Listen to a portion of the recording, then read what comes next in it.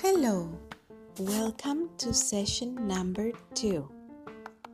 The objective is to name actions you perform in game moments. Let's go to the activity. Let's play. Part 1. Watch the following video. Kids vocabulary, toy vocabulary. Learn English for kids. Play the video and recognize some of the toys you have at home. Go and bring the toys with you.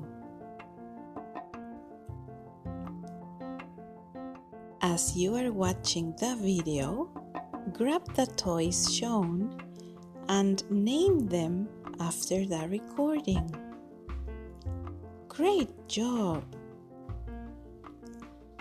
Part 2.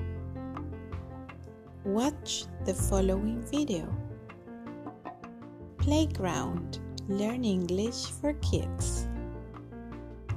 Repeat and name the activities you can perform while playing in the playground. Wonderful! Part 3. Watch the following video. Animal playground hide and seek with signpost kits. Recognize the different activities you perform in a park.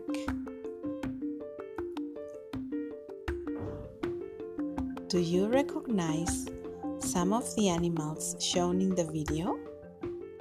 Repeat the names. Great job! Congratulations!